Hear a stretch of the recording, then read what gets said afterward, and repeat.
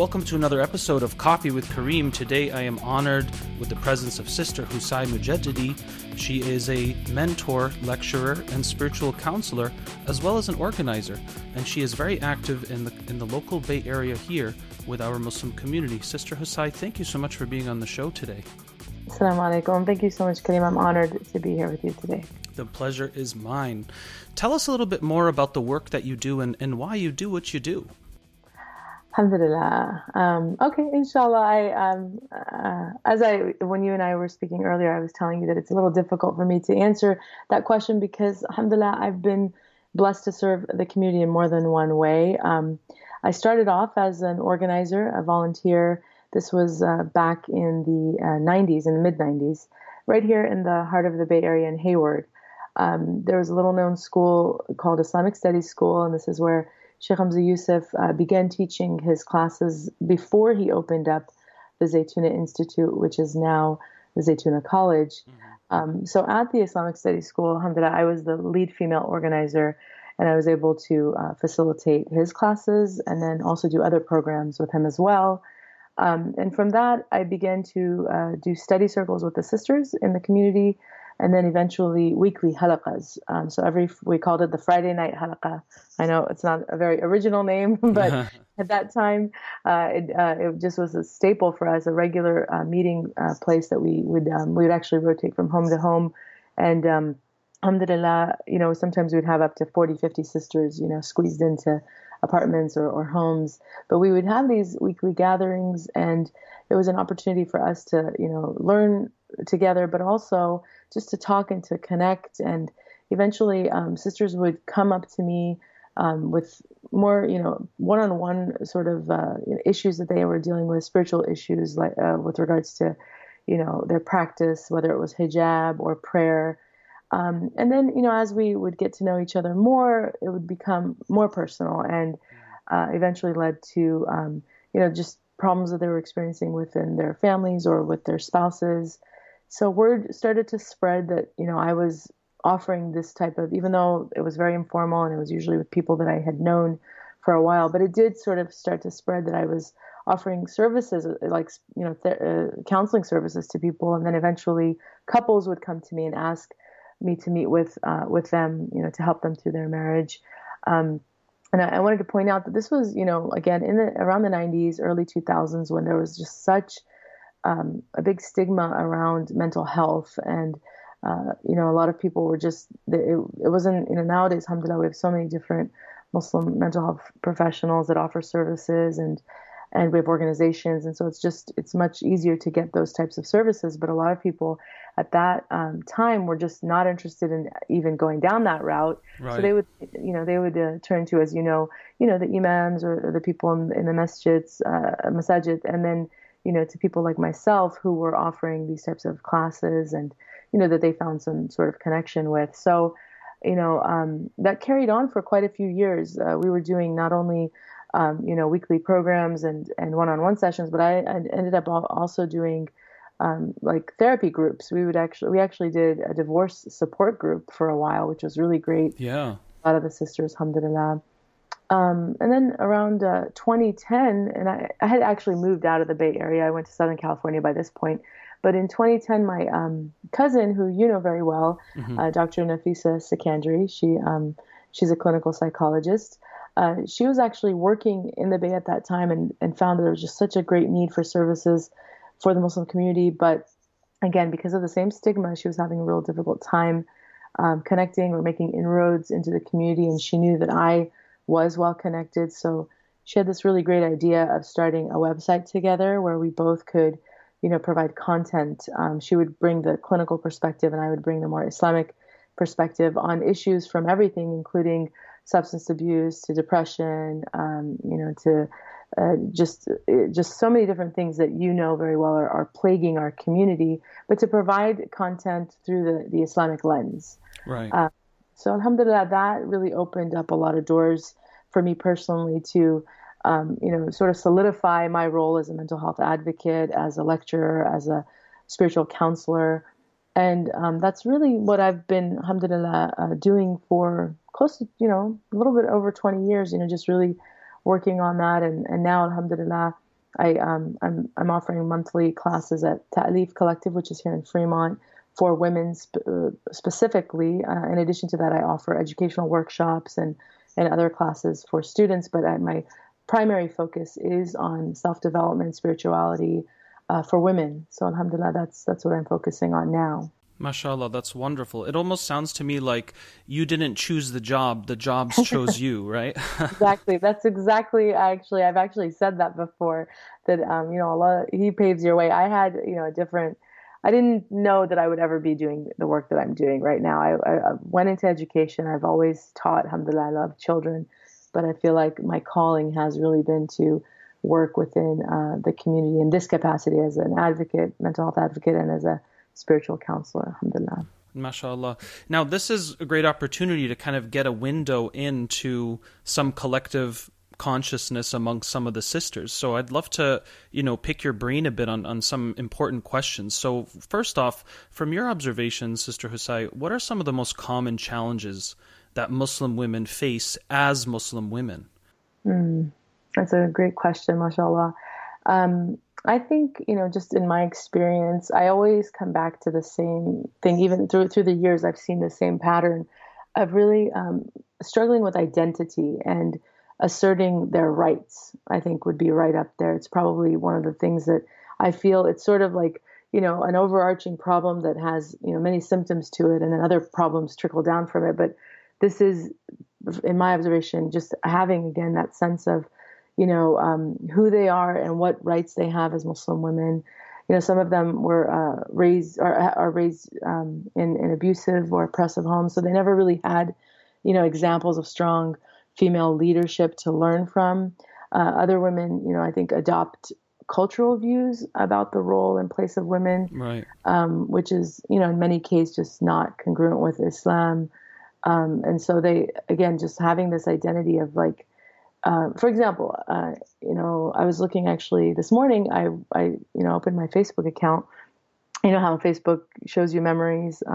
So it popped up, a memory from a few years ago where I had written a post about an interaction I had with a sister. She's a little bit older, but I remember this very freshly in my mind. It was a few years ago. I was at an event and the sister came up to me and she just had tears in her eyes. And she said, I have to tell you something. I just feel I have to tell you something. And I said, okay. So I pulled her to like a private little corner and she just began to tell me she's never shared this with anybody in 35 years, I believe she said, that she was a victim. She's a victim of a domestic violence. And even now, she's still married to her husband who's been abusing her for over 30 years. And, just tragic, the stuff she was sharing with me.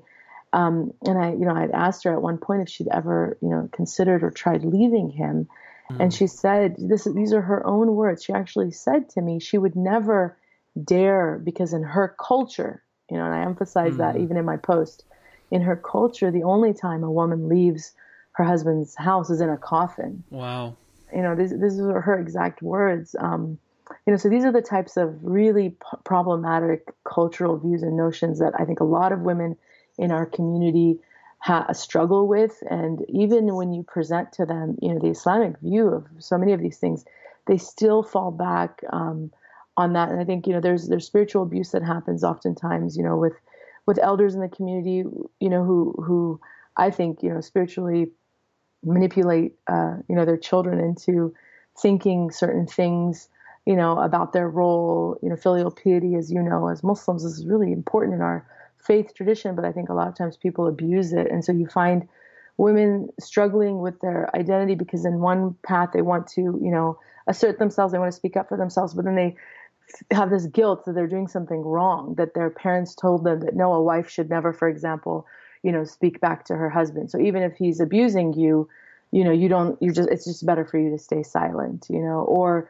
if you're being taken advantage of by someone, there's just these very passive, subservient sort of cultural, views that I think women, really, really struggle with. And so when you try to, empower them and teach them all of the beautiful things about our tradition, I find that this is a common problem I've encountered with a lot of sisters. Yeah, and I think this is important, the concept of identity, and perhaps some of these issues that you're sharing now, and many people have observed and even tasted, I've been giving a lot of thought to this experience or phenomena of being the immigrant. Because sometimes we're like, oh, immigrants, and there's sometimes a lot of negativity, like all this back home stuff. But I sometimes and I was thinking about this actually after doing episode 10 with Dr. Nafisa, because we did talk a bit about the immigrant mentality or attitude or value when it came to marriage or how to do things, so to speak. And, I thought to myself, imagine if I had to take my family to China, right now, and go build a life there and still try to be Muslim and have identity, strong identity and cohesiveness in our sense of self. I could easily see myself being almost extra paranoid or cautious or even strict, right? Because it's now you're in this whole new ocean that is unpredictable. It's so different from back home. And some of the stuff that we did back home, which we may not even know why we're doing it, again, it's just well, this is what our forefathers did concept, right? And then we come, our parents came here and our grandparents and so on and so forth. And then there was in order to survive and have predictability in future success and maintenance, we became very sometimes stuck in our ways, or we had, very powerful labels and expectations as to how our family, our sons, our daughters were meant to be. And this, of course, extends into who you're going to marry and why, whether you like it or not. This is the the overall picture of how we're going to survive and prosper in this new, environment, which can be very alienating at times. And so I was just kind of, I want to put that out there because on the one hand, I think we have to understand the socio-psychological phenomena of the immigrant who comes and tries to build a life in a new land, which is very difficult. I mean, if, again, any of us picture doing the same thing right now in China with our families, right? Not knowing the language, not being surrounded by people who identify with your religion, and so on and so forth, I could easily see, how some of the things that we observe here in America could happen, right? Even for us, right? So this is very important because now when you talk about one of the main challenges is identity, it's if I'm being bombarded constantly with how I am supposed to be or how I'm supposed to look on paper, rather than accepting that, Islamic existentialism, if you will, is all about the human project of becoming. You're never this static, creature that has to just fulfill these checkpoints and boxes, and you just go through the conveyor belt of what it means to be Muslim according to the family or the culture. And so I think this is I just wanted to kind of give a big picture here of maybe explaining sociologically and psychologically what's happening and why some of these things we're observing as the next generation Muslims in the United States or otherwise, why these things are there. And I think one of the major shifts in our generational transition as Muslims is perhaps when we start to recognize that immigrant phenomena and the adjustment phase, that some of these values or ways of doing things, in a sense, almost become obsolete. And we need to kind of break out of some of these chains because some of these chains, of course, are negative, right? Not everything, right, that our families bring from back home is bad, so to speak. But certainly there are things which are clearly almost, I would say, obsolete or impractical these days. What are your thoughts about that feedback? I agree 100%. I'm so glad actually you brought that because it provides that context that's so important. I'm just sort of speaking of general observations, but you do definitely need to provide the context of why these things occur for people to understand. So yes, even in my, sessions or my, talks about these things, we always talk about that yes, there is, we can't necessarily assign blame to our parents and our, older generations, because like you said, they dealt with things that we can't even fathom dealing with. Like my own parents, for example, they came here as refugees. And like you said, to just completely leave everything, to come to a new place and have to start over, it's very, very difficult. My parents did it with 5 young children.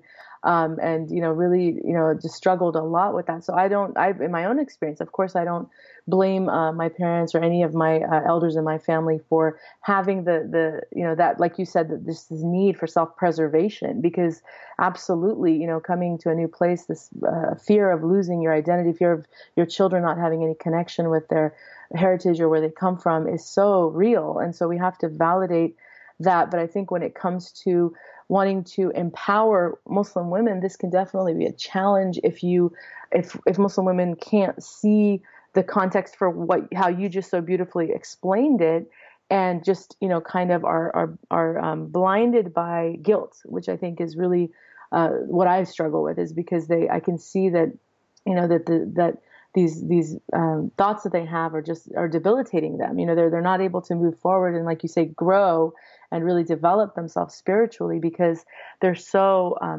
fearful of doing something wrong. And then so it just gets very confusing. So we have a lot of work to do, but I do love that you brought that up because, like I said, the context is so valid and it's so important. And we're, and this is, why these discussions are so fruitful, because we can hopefully provide people from, with a perspective that they might not have otherwise seen it. So alhamdulillah. Now, would you say that as far as the challenge of identity and constructing a healthy sense of self from your observation has to do with kind of filtering out some of the cultural and familial expectations versus one's individual needs, one's, religious needs or pursuits? I mean, tell us a little bit more about what are some of the pain points of identity issues with some Muslim women that you've observed.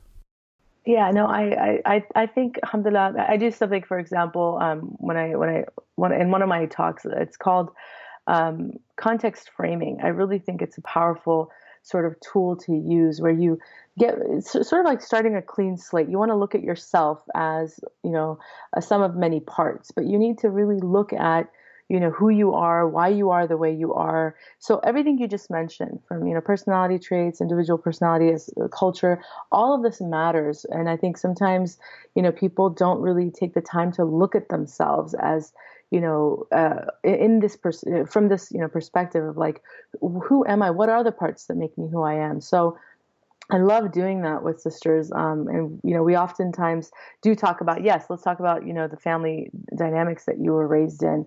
So I love talking about, for example, birth order. I know it's something that people don't think about, but even just as recent as Wednesday, I was doing a workshop with teens, and I talked about how birth order can really impact, your experience in life. And so let's talk about that. And then we talked about temperament and personality traits. And then, of course, culture. All of these things are so important. And so when you're looking at, self-development, I think you have to look at everything, everything that makes you who you are as far as you can, assess. There's certain things, that aren't, so they're not tangible, that you can really break down. But things like this, I think are really helpful to people, because they start to look at themselves as, like you said, works in progress. And so whatever things that they might want to work on, they don't look at it like I'm just this, person I can never change and I am who I am. I'm not, I try to really break that, idea down for people that no, we as Muslims, we really do strive for excellence. And so regardless of your personal experiences or, the different things that you've been through in life, you can always try to, reach for better and higher, and try to really work on yourself. So yeah, alhamdulillah, I think, culture, in addition to all the other things, are really important to look at. Absolutely.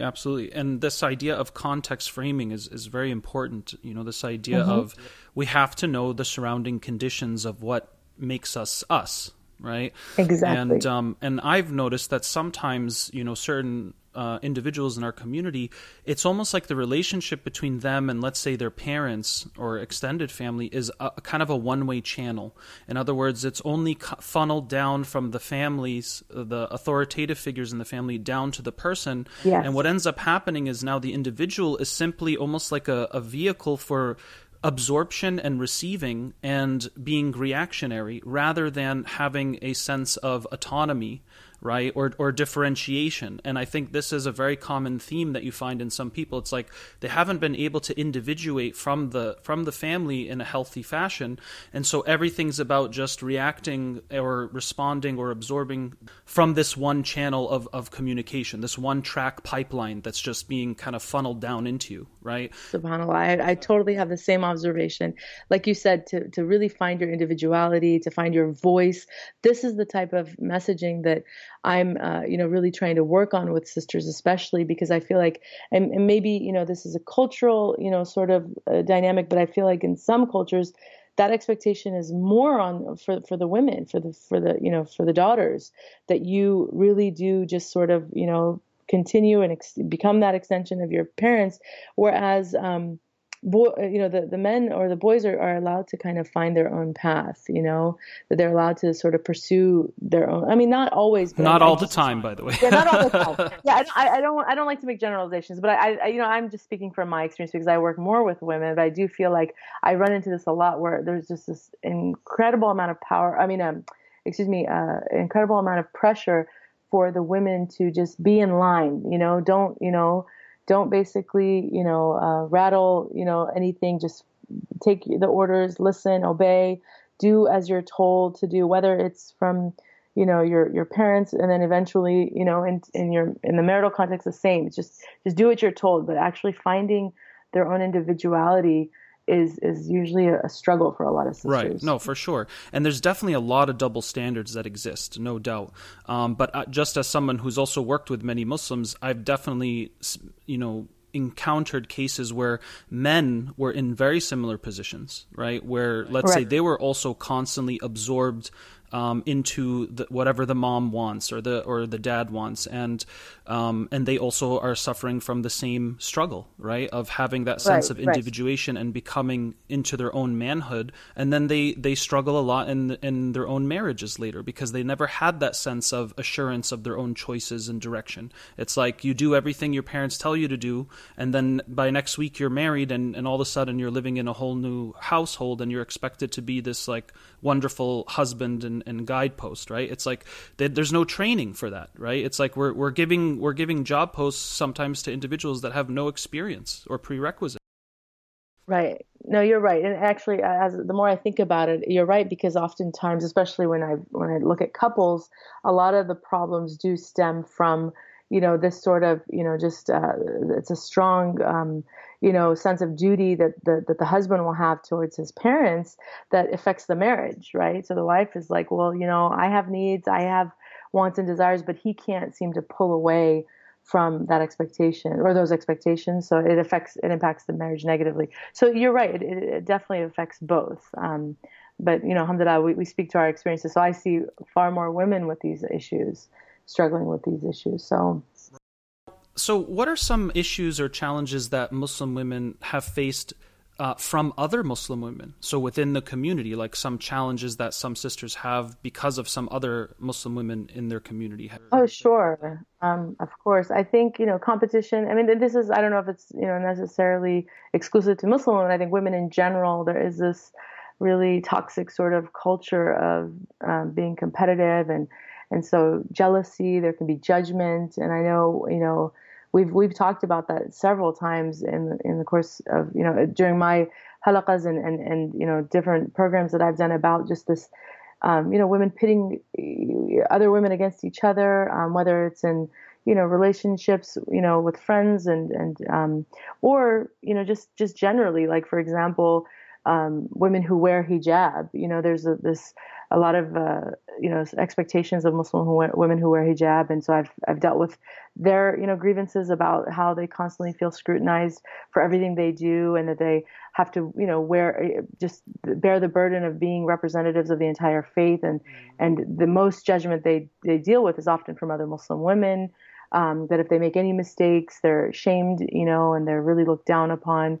And then I've had the opposite, where women who don't wear hijab feel that there's a lot of self-righteousness, from women who do. And so they don't feel like there's a lot of inclusion, even in spaces where there should be in the masajids, for example. A lot of women have dealt with people just judging them based on their attire, their appearance, wearing nail polish, wearing makeup, things that are just nobody else's business, but for some reason, unfortunately, people do feel the need to comment on those types of things. So those things are very common. I mean, I think, alhamdulillah, I don't know, I'm kind of looking at it also from, different ages, because, we were in our 20s and a lot of the girls were single. So there's, I think, a little bit more competition. And then you have, once you become married and have children, there's a different level of competition. Now it's about your kids and your home and what kind of a homemaker you are. So unfortunately, it kind of,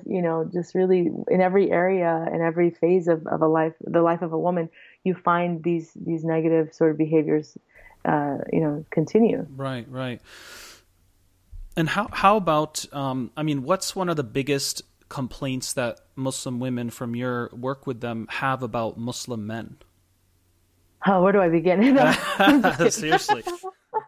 SubhanAllah. Give us like maybe 2 or 3 that you can think of that are pretty common.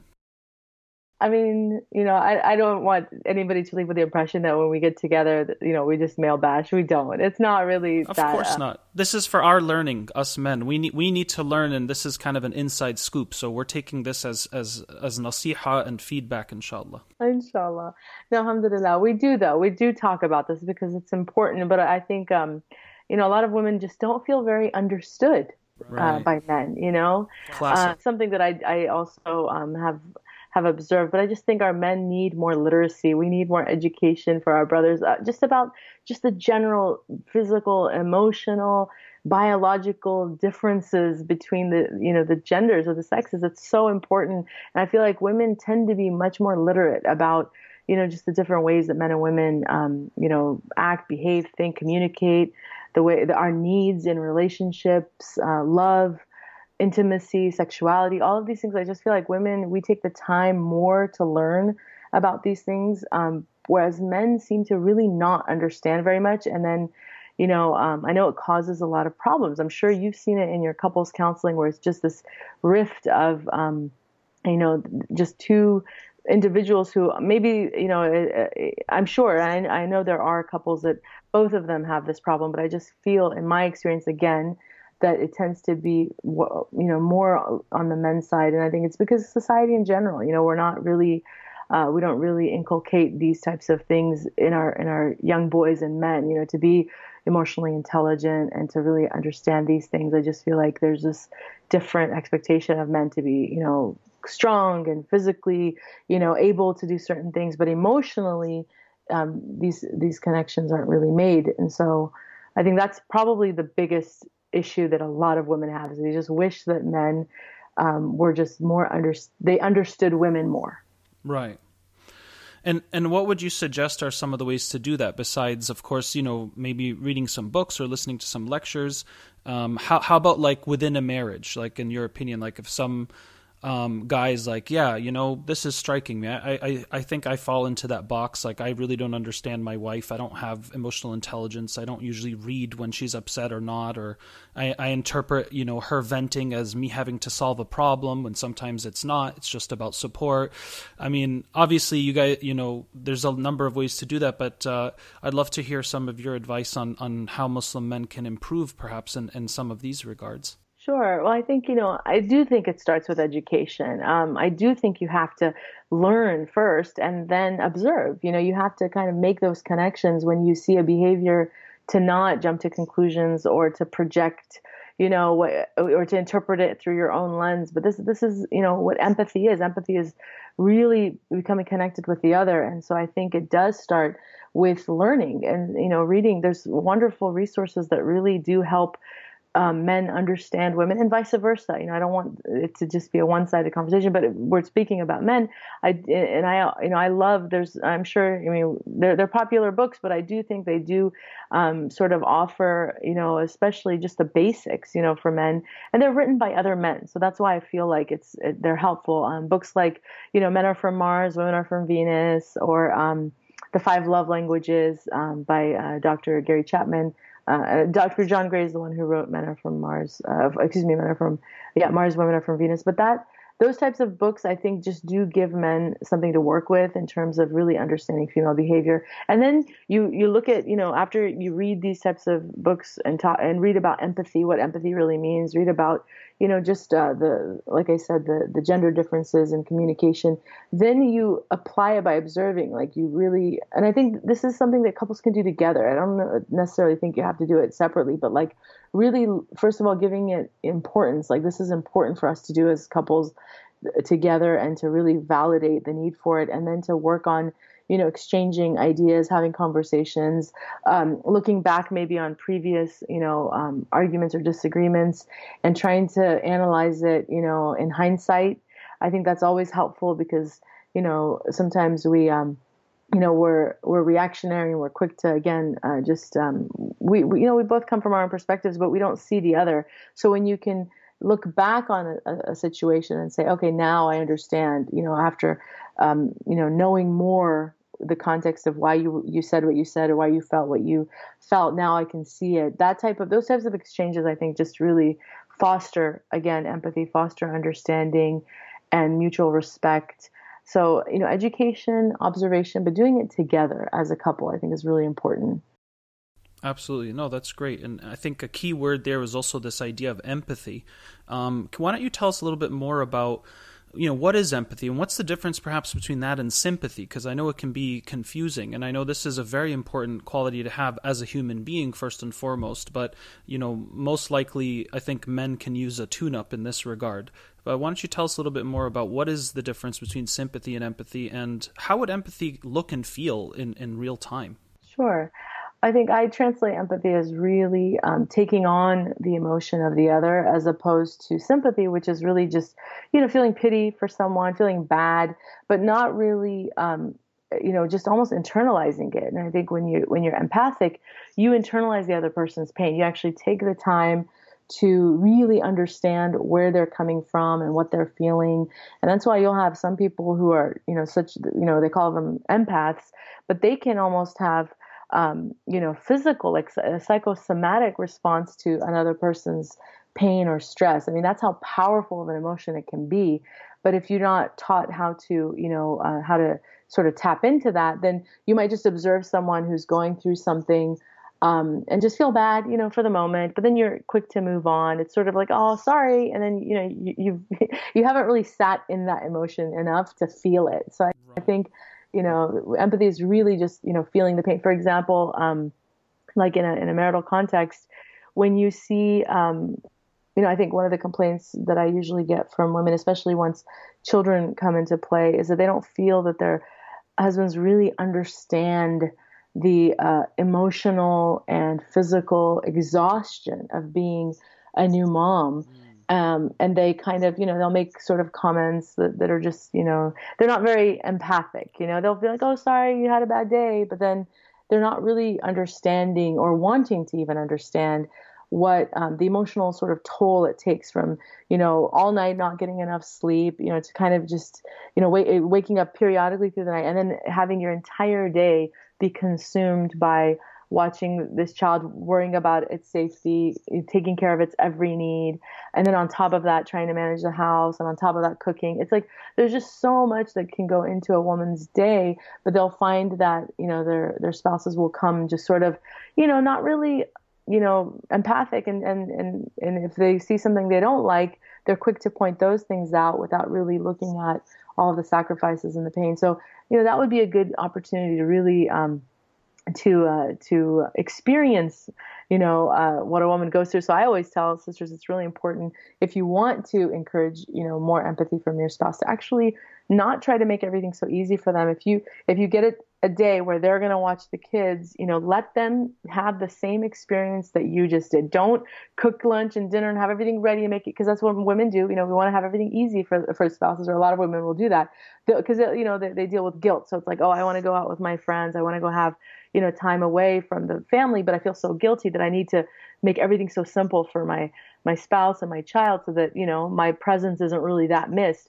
But what that does to me is it's kind of, counterproductive, because you want to leave your spouse with the same experience that you have every single day, so that they really do now understand, like, wow, that was really difficult. You go through this, 5-6 days a week. And I'm speaking specifically about women who are at home with their children, right? I mean, I know, mashallah, there's other women who work and they have different, sort of dynamic. But for this particular, which is a common, complaint that I get from a lot of sisters, like I said, that they just don't feel that their spouses really, truly understand the weight that they experience every day. And I think it works both ways, because men also, they, having to work outside the home every single day and wake up in the morning. And I actually wrote a post recently about, about just really appreciating the sacrifices of anybody who's working it to provide, for their families and their loved ones, because that's also a really big toll. I sometimes will look at my husband. I'm like, God, I don't know how you do it, because to have to rush every single day and then, be out, out of the home. I'm very comfortable. Alhamdulillah, I get to be, have a more flexible schedule. But for him, he's, deadlines, meetings, there's just so much, and it's difficult. So I think anybody working also has challenges. And until you've worked in that sort of grind, the grind, and done the same thing, you don't really know how difficult that is. But these are the types of discussions that foster, again, empathy, when both the husband and the wife can really, talk about their day in that, in this type of detail, but it's received not as a complaint, not as a, nagging sort of thing, but rather like, really, I'm a human being, and I've had, a really difficult day, and I just want to share it with you, and I want to know that you're going to receive it, and show me compassion, love, and understanding. That's empathy, not just, sorry you had a bad day, why is this, that way, or why didn't you pay the bills, or why, and that's what I think we sometimes tend to do, is we don't hear each other well enough, and so it causes problems. Absolutely. No, that's a great clarification. And what's interesting is, and this connects to another topic that I want to open up right now is, obviously, whenever you have certain cultural or relational patterns, behavioral, mental, emotional, or otherwise, and there's a void or an emptiness based on certain patterns or systems, naturally you're going to have reactionary responses, right, to those things. In other words, we got to fill the void. Things don't come out of a vacuum. And right now there's a very strong, momentum of, feminism. And it's also, quite prominent in some Muslim communities and some Muslim women that identify with Islam. And so you get a lot of, terms now that are kind of linked up with feminism. And one very common one that I've heard is this idea that the Prophet Muhammad ﷺ was a feminist. I'd love to hear your thoughts about that. How is this idea valid or invalid in your opinion? I understand there's, like you said, there's this need for women, again, to find their voice, and here comes this movement that really speaks to a lot of the needs and frustrations that women have, which are valid, they're Right. valid. But I don't like the idea of connecting, this political, movement, this ideology, to the Prophet ﷺ, because his teachings, as Muslims believe, are perfect, and they're divinely inspired, So I feel like when people, attribute feminism to him, it's like they're almost retroactively applying this very modern label to him, which just doesn't make sense to me, because his teachings preceded feminism. We're talking about over 1,000 years ago, this divinely inspired message that really, the root of it is love. The root of it is mutual respect. It's compassion. And its aim is to bring women and men closer to God, to really bring them together and then closer to God. So, and I don't see modern feminism like that. I think, like I said, there's definitely positive qualities to a lot of the messages, but whenever, and there are elements to modern feminism that I think are counter. They're not congruent with Islam, because they're hypocritical, to be frank. If you are trying to, in one way, elevate and honor women, but you need to do that by, through misandry, which is, hate and contempt for men, then it's just, the opposite side of the same coin, because misogyny and misandry are the same thing, so if you can't, to me, you can't, advocate for women and empower women by pushing men down and making men look like irrelevant to women, and I think there's a lot of messaging in modern day feminism where it's like, we don't need men. And I don't agree with that. I think men and women absolutely need each other, and there's beautiful qualities to both. But I feel like there is this sort of ultra, and maybe I'm, speaking of a fringe element of it, but it's still there. And there are many women who I think do have that sort of mentality about men, where it's just like, we can do everything and anything. We don't need men. And I just don't believe in that part of the branding or the messaging. I just don't think it's necessary, and it's definitely not in line with Islam, because we see each other as partners in this world, and like I said, we have a mutual common goal, which is to reach God, and so we should look at each other as partners, and not as adversaries, which I think sometimes the messaging, and there's certain and like I said, I think it is politically motivated, that it kind of gets to that more extreme negative place. But you see Muslim women sometimes now, posting certain things too, all in the spirit of feminism, Muslim feminism. But I just don't think the messaging is the same. Right, and I mean, on in a historical context, I mean, if we were to kind of rewind and go back to the 7th century, I mean, I could understand how what the Prophet ﷺ did as far as social change and justice, and especially when it came to gender, I can totally resonate with this idea of, yeah, I can see how some people are like, oh, the Prophet Muhammad was a feminist given the circumstances he was in, and how, the power of femininity and the importance of women and mothers and daughters and so on and so forth. He did come to heal a lot of the social diseases that existed at the time, sallallahu alaihi wasallam. So that is, in one perspective, I can see that, but I think you're absolutely right. We can't necessarily conflate the contextual framing of the time back then with what is associated with certain constructs in feminism today. And I know, as you said, like, there are, of course, more unhealthy or negative positions in feminism today, but there's also healthy and positive ones, which of course bring benefit. And I think that sometimes when we say the word feminism, I mean, that's a huge term, right? And it doesn't mean, it doesn't mean like you're against anything that has to do with the essential values or principles of feminism that are at least healthy, or aligned with the Islamic tradition.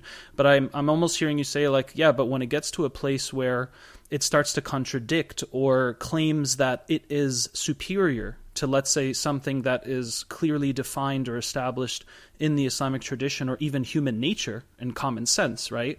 This is when it becomes quite problematic and perhaps even dangerous. Of course, because I mean, it's an ideology, right? And so you can't just cherry pick what you like about it. If you're going to adopt it, and you're going to call yourself a feminist, then people are going to assume that you adopt everything that term engenders. And I think that's my problem with it, is that it has these parts to it, or that there's parts of people, there's elements to it that are negative and they're contradictory to Islam. So in lieu of calling yourself a feminist, just, alhamdulillah, we have a faith tradition that, 1400 years ago, like you said, liberated women from, patriarchy and, the negative elements of patriarchy. And alhamdulillah, just speak to what your true beliefs are. But I think whenever you take on labels that are defined already, you have to remember people are going to assume that they're not going to know what part of that label you accept and what you don't, because you're calling yourself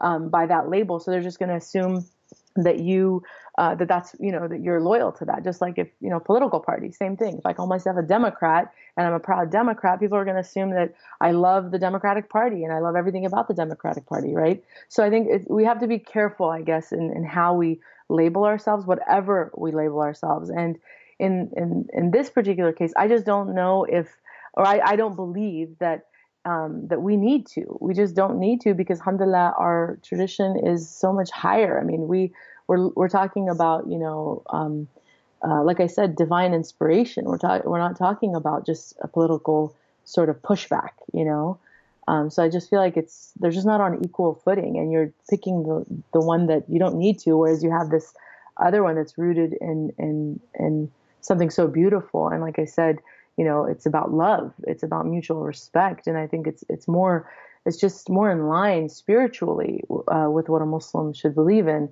as opposed to just this sort of political, viewpoint. Right. Now, have you personally faced any, friction or tension with some Muslim sisters that who really are very strong identifiers with the ideology of feminism, and what was maybe some content to some of those discussions or ideas, if you have any to share? Alhamdulillah, in my experience, I can't think of any time where I've had any, disagreement with anybody. I think when people get emotional about certain things, and I think I always try to, find a middle ground. So I don't like to debate over certain things. I'm not one of those people. If I have a position, I'll defend it, but I also don't want to, tear anybody else down. I just feel like there's sometimes people hold on to certain things, maybe because of their own personal, journey. I know some sisters who've been abused or who've had really difficult experiences, that they sort of, might adopt more, sort of hardline views about certain things. So I don't ever want to, just be insensitive to that. So it's really about hearing, listening, having mutual respect. So I've never really had that. And I think, mashallah, in my experience, again, when women do get together and we are, there to learn from one another, even if our viewpoints might differ, I think there's always, the end result is not to walk away, upset and, just defeated, but it's more just, okay, mutual respect. I'll be, you can keep your position, I'll keep mine, but there's still a sense of respect. So alhamdulillah, I've never really witnessed like anything or had that experience myself. I'm not saying that doesn't occur. I'm sure it does, but I think I always try to end on a positive note, even if there is difference of opinion.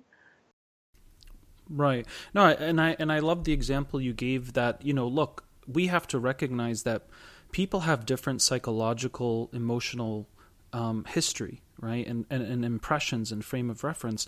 And, somebody who had a very, very traumatic experience from the masculine energy, it's very understandable that they're going to cloak themselves in a community or an ideology that gives them that sense of, safety and protection and ability to evolve and grow into themselves, right? I mean, that's understandable. It's kind of like, like some people, let's say, who are like, oh, you listen to music, like, oh my God, astaghfirullah al-azim, like, how could you, and blah, blah, blah. And it's like, well, maybe that person was abused when they were a child, and listening to music was the only thing that helped self-soothing, after they experience some of this abuse. And that's why music is a very important and significant part of their life. So it's not just always this simple, like, oh, this doesn't correspond with the fiqhi position that I ascribe to, therefore I'm going to judge you existentially. It's like we have to be more, certainly compassionate and recognize there is so many layers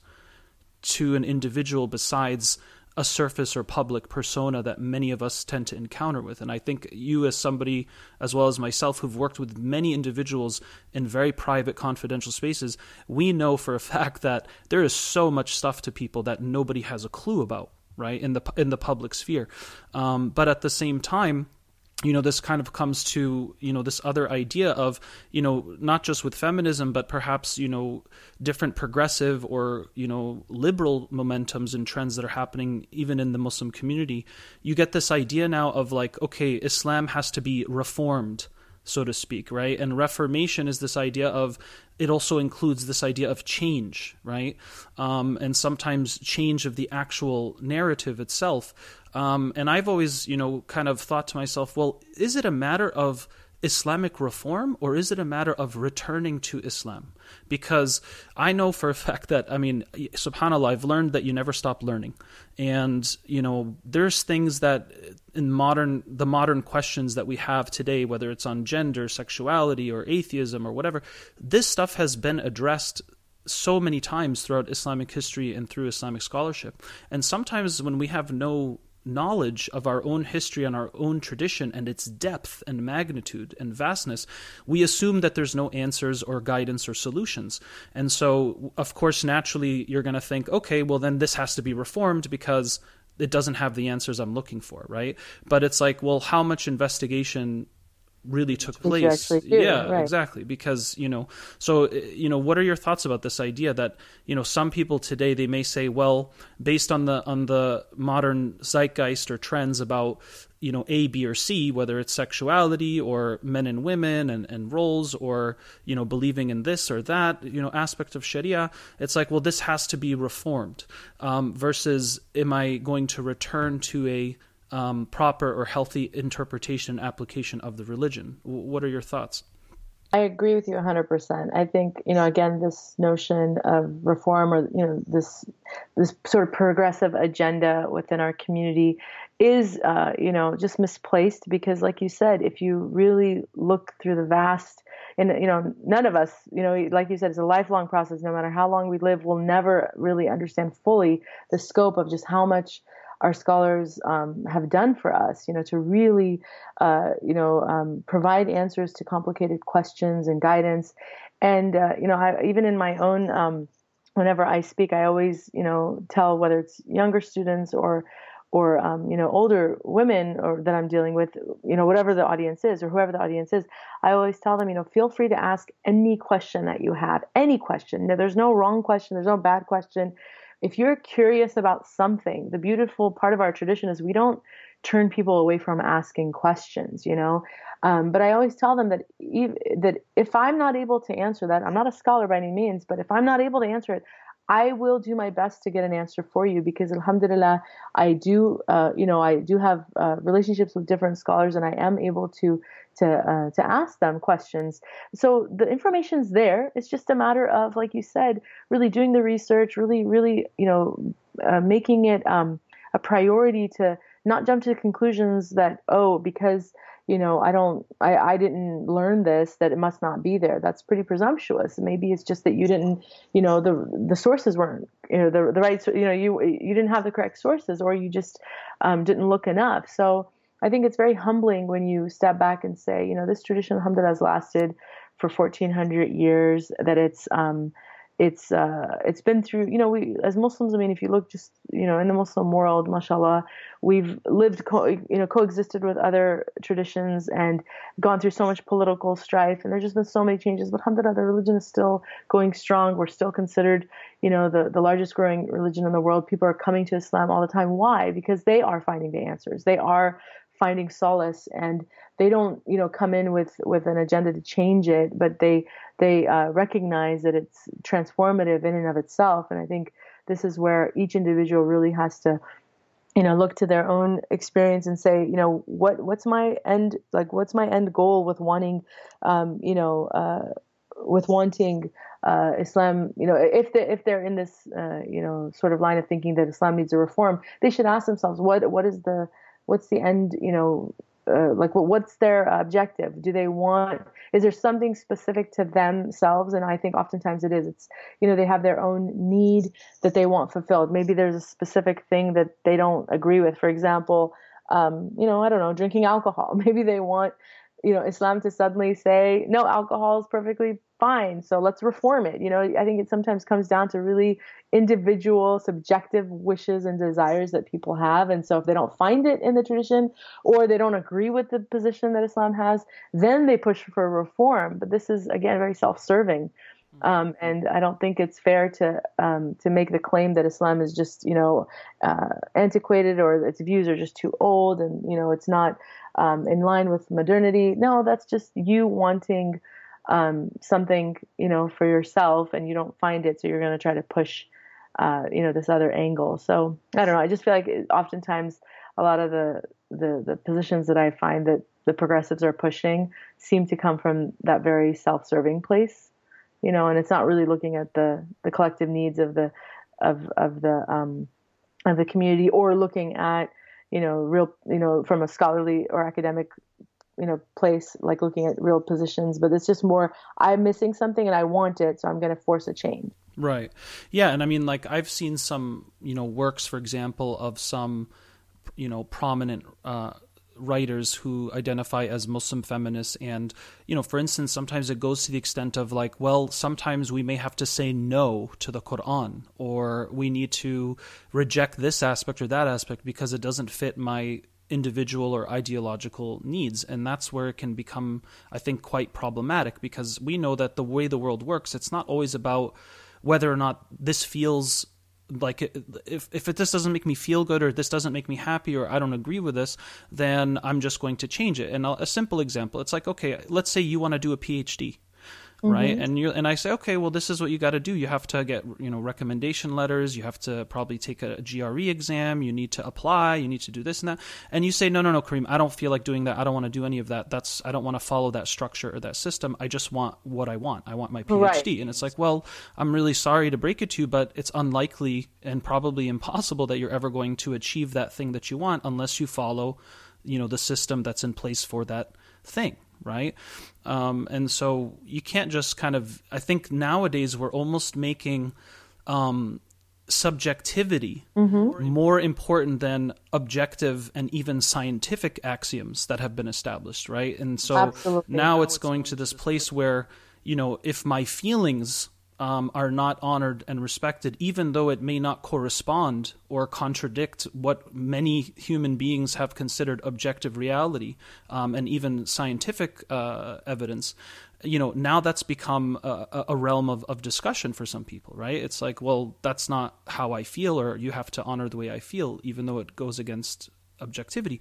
And I'm so fascinated by this recent phenomena. It's subhanAllah, the way that this is happening in a number of topics.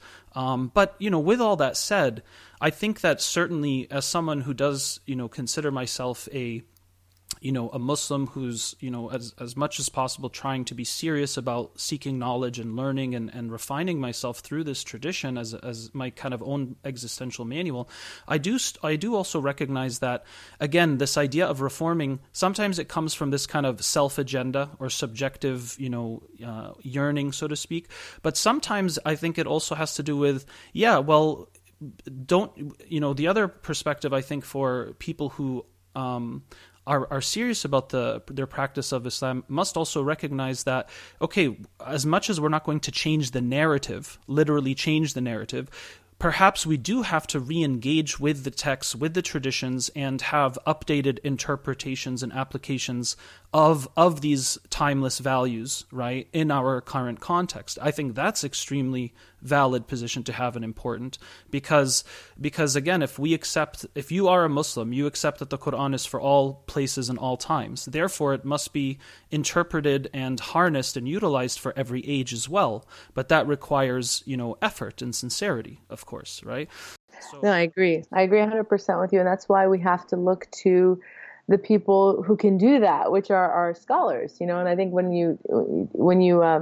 there's no dispute in Islam that this is the the challenge of our scholars today is that they have to absolutely look at the world and really, look at all these different things that come up and try to provide answers for people today. And so there are mashallah scholars that do that, but I don't think individuals can do that. I think that's the danger of not really appreciating scholarship in Islam, or not really seeing the value of scholarship in Islam, is that people, tend to think they can just do this on their own, just open up the Quran, pick out a hadith, and they can just come to their own conclusions. And it's dangerous when you do that. And it causes a lot of problems and divisiveness in the community because, so-and-so, like you said, the subjectivity issue comes up. So-and-so says this, so-and-so says that, and now I'm confused. And so you have people really struggling because of, pop-up sort of sheikhs that come along, or, people who are making fatwas and, making claims about this and that when they don't have the expertise to do that. So I think this is something that we really have to look to our scholars, and that's where we, as, the majority, can really, put that expectation on them, and we should encourage our, dialogue is so important. They have to hear from us and we have to hear from them. But, I think a lot of times, that's also a problem, is that we don't have this sort of two-way conversation happening, that it's difficult to access scholars. They're not really, as much engaged with the community as they should be. So these are all things that, create or sort of exacerbate the problem. But, as a community, I think we need to speak up as much as possible in our masajids, as much as we can, to really push for these types of conversations. So one of the things that, alhamdulillah, I try to do is, with the programming, especially with the youth, I just feel like that's a demographic that absolutely needs our engagement. But we need to push for these types of conversations, or conversations with them, and that are not always comfortable, for people to have. Things, for example, about sexuality, sexual orientation, things that are really hot topic, hot button topics nowadays are difficult for a lot of people to have, or those conversations are difficult for people to have because they don't know how to have those conversations. And so sometimes you find, people just not really finding that our scholars are engaging on these types of important issues. And so there's a disconnect. But I think if we push for these types of, more and more programming, for example, about topics that do require modern answers, then I think they'll listen. But I don't know. I don't know what your experience has been, but I just feel like there's a disconnect there, in terms of having this open dialogue with our scholars about these types of things. Right. No, for sure. Because, I mean, if those conversations they're not being held, then people are going to seek it otherwise, right? Elsewhere, right. Or somewhere else. And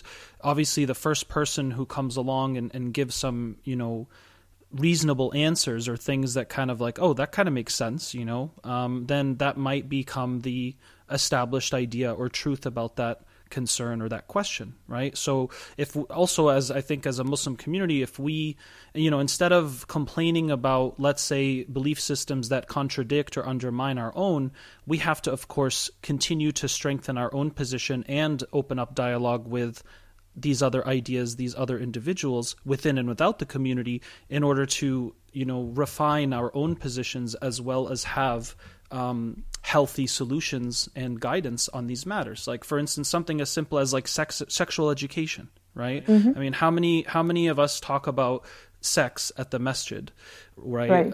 And then we assume our kids are not going to know about sex until they're 30 or 25 years old. I mean, that's absurd, right? The night of their wedding. Yeah, they're going to learn whether you're involved or not. So you better get involved because that space is going to get filled at some point, right? No matter what the subject is.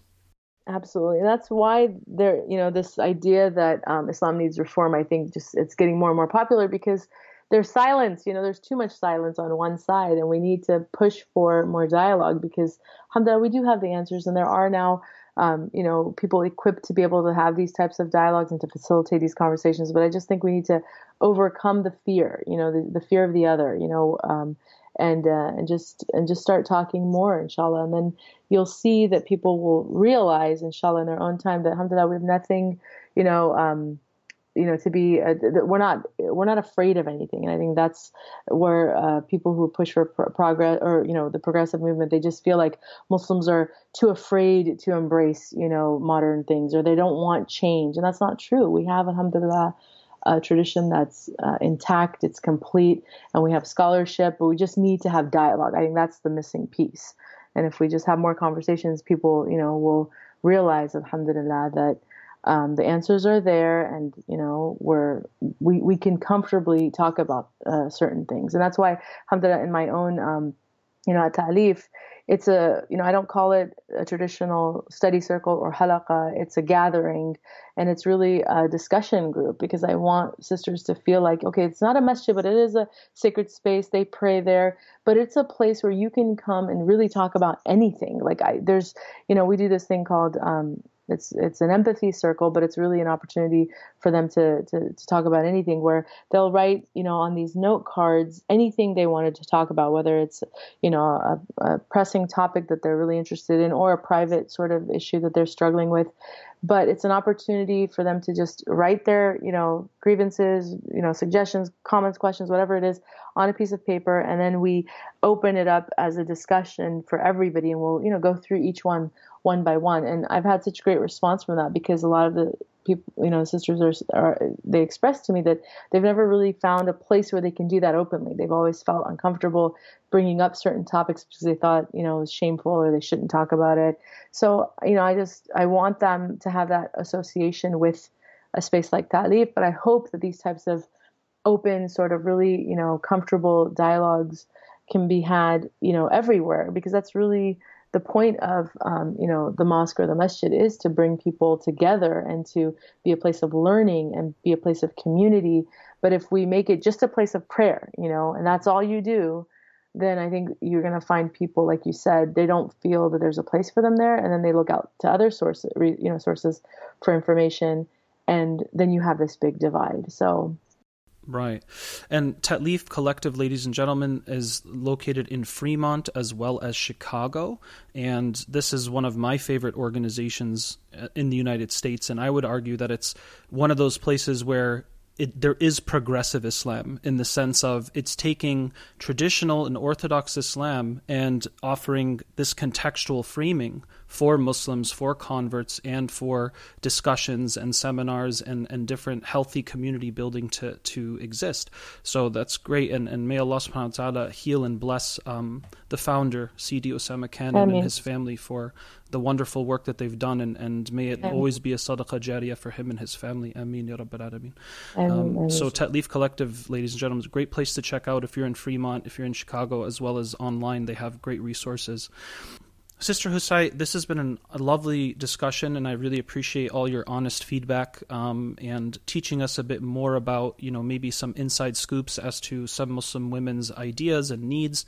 And I hope the brothers out there, take this to heart and inshallah do something of high impact regarding some of these ideas and concepts that we brought up. Now, what I'm also very interested in is in Islamic history, we have, of course, certainly had female scholarship. And I think this is extremely important because it's like that yin and yang, we need the yin and the yang's interpretive efforts and power to guide us through this tradition. And we've had Islamic female scholars in the past. We have some today. And Sister Husay, I was wondering if you could maybe share a couple of those examples for our reference, either from past or present, so that we are just more aware of the female Islamic scholarship that's happening and why this is so important for us to also engage and learn from. Sure. MashaAllah. I'm so blessed because, alhamdulillah, I get to work with so many different organizations. But one of my favorite organizations is actually here, rooted in the Bay Area, and it's the Rahma Foundation, which is, alhamdulillah, started by a group of wonderful women. And also, their entire platform is really to provide programming for young girls and women, but to encourage, this sort of, again, to inspire girls that we absolutely have a wonderful female scholarship to get back to our roots, and we need to, learn for ourselves and learn from other women.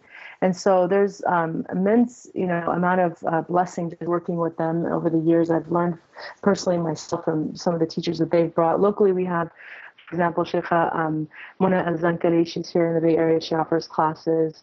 We have, of course, Dr. Rania Awad, who's a psychologist as well as, alhamdulillah, a scholar in Islam. She's learned, mashallah, from the best scholars in Syria and other parts.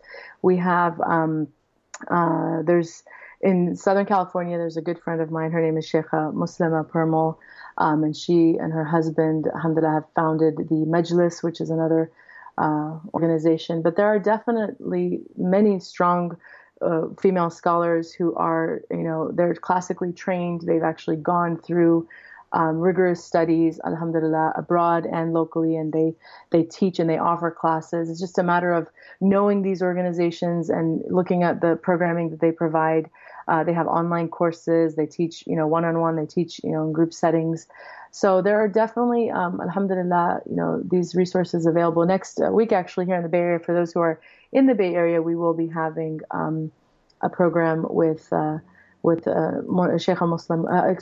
Mona with the Rahma Foundation, and another wonderful teacher from Southern California, whose name is Ustada Iman Sidqi, and she's also, mashallah, a scholar of Islam. So these are, there's just so many examples, but these are the ones that come to mind. So, alhamdulillah, may Allah, bless all of them, because they're definitely bringing in the women and giving, real life examples for them. Of course, we can look historically too at different women in our history, but I think it's much more powerful when you sit, with a female scholar who's memorized the entire Quran, or who's gone through all of the classical sciences and has achieved the highest marks. And I mean, just to see that in real life, and then to have opportunities to ask them questions and to learn from them is just such a blessing. So I encourage the sisters who are listening to look into these organizations and these scholars and follow them. Many of them have presence online, inshallah, and attend their programs. Thank you so much, Sister Husai. That was amazing feedback, and I appreciate you sharing some of those names. Check them out, ladies and gentlemen. Again, Sister Husai Mojaddedi.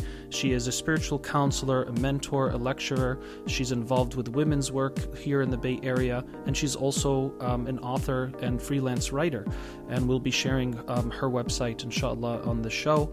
Sister Husai, thanks again for your presence. Jazakallah khairan. Thank you so much. It was a pleasure. Kareem Sirajuddin here. Thank you for tuning in.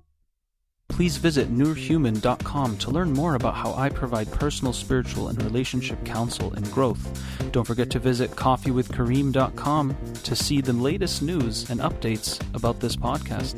Please generously help sponsor this show to keep on going at patreon.com/coffeewithkareem. That's patreon.com/coffeewithkareem.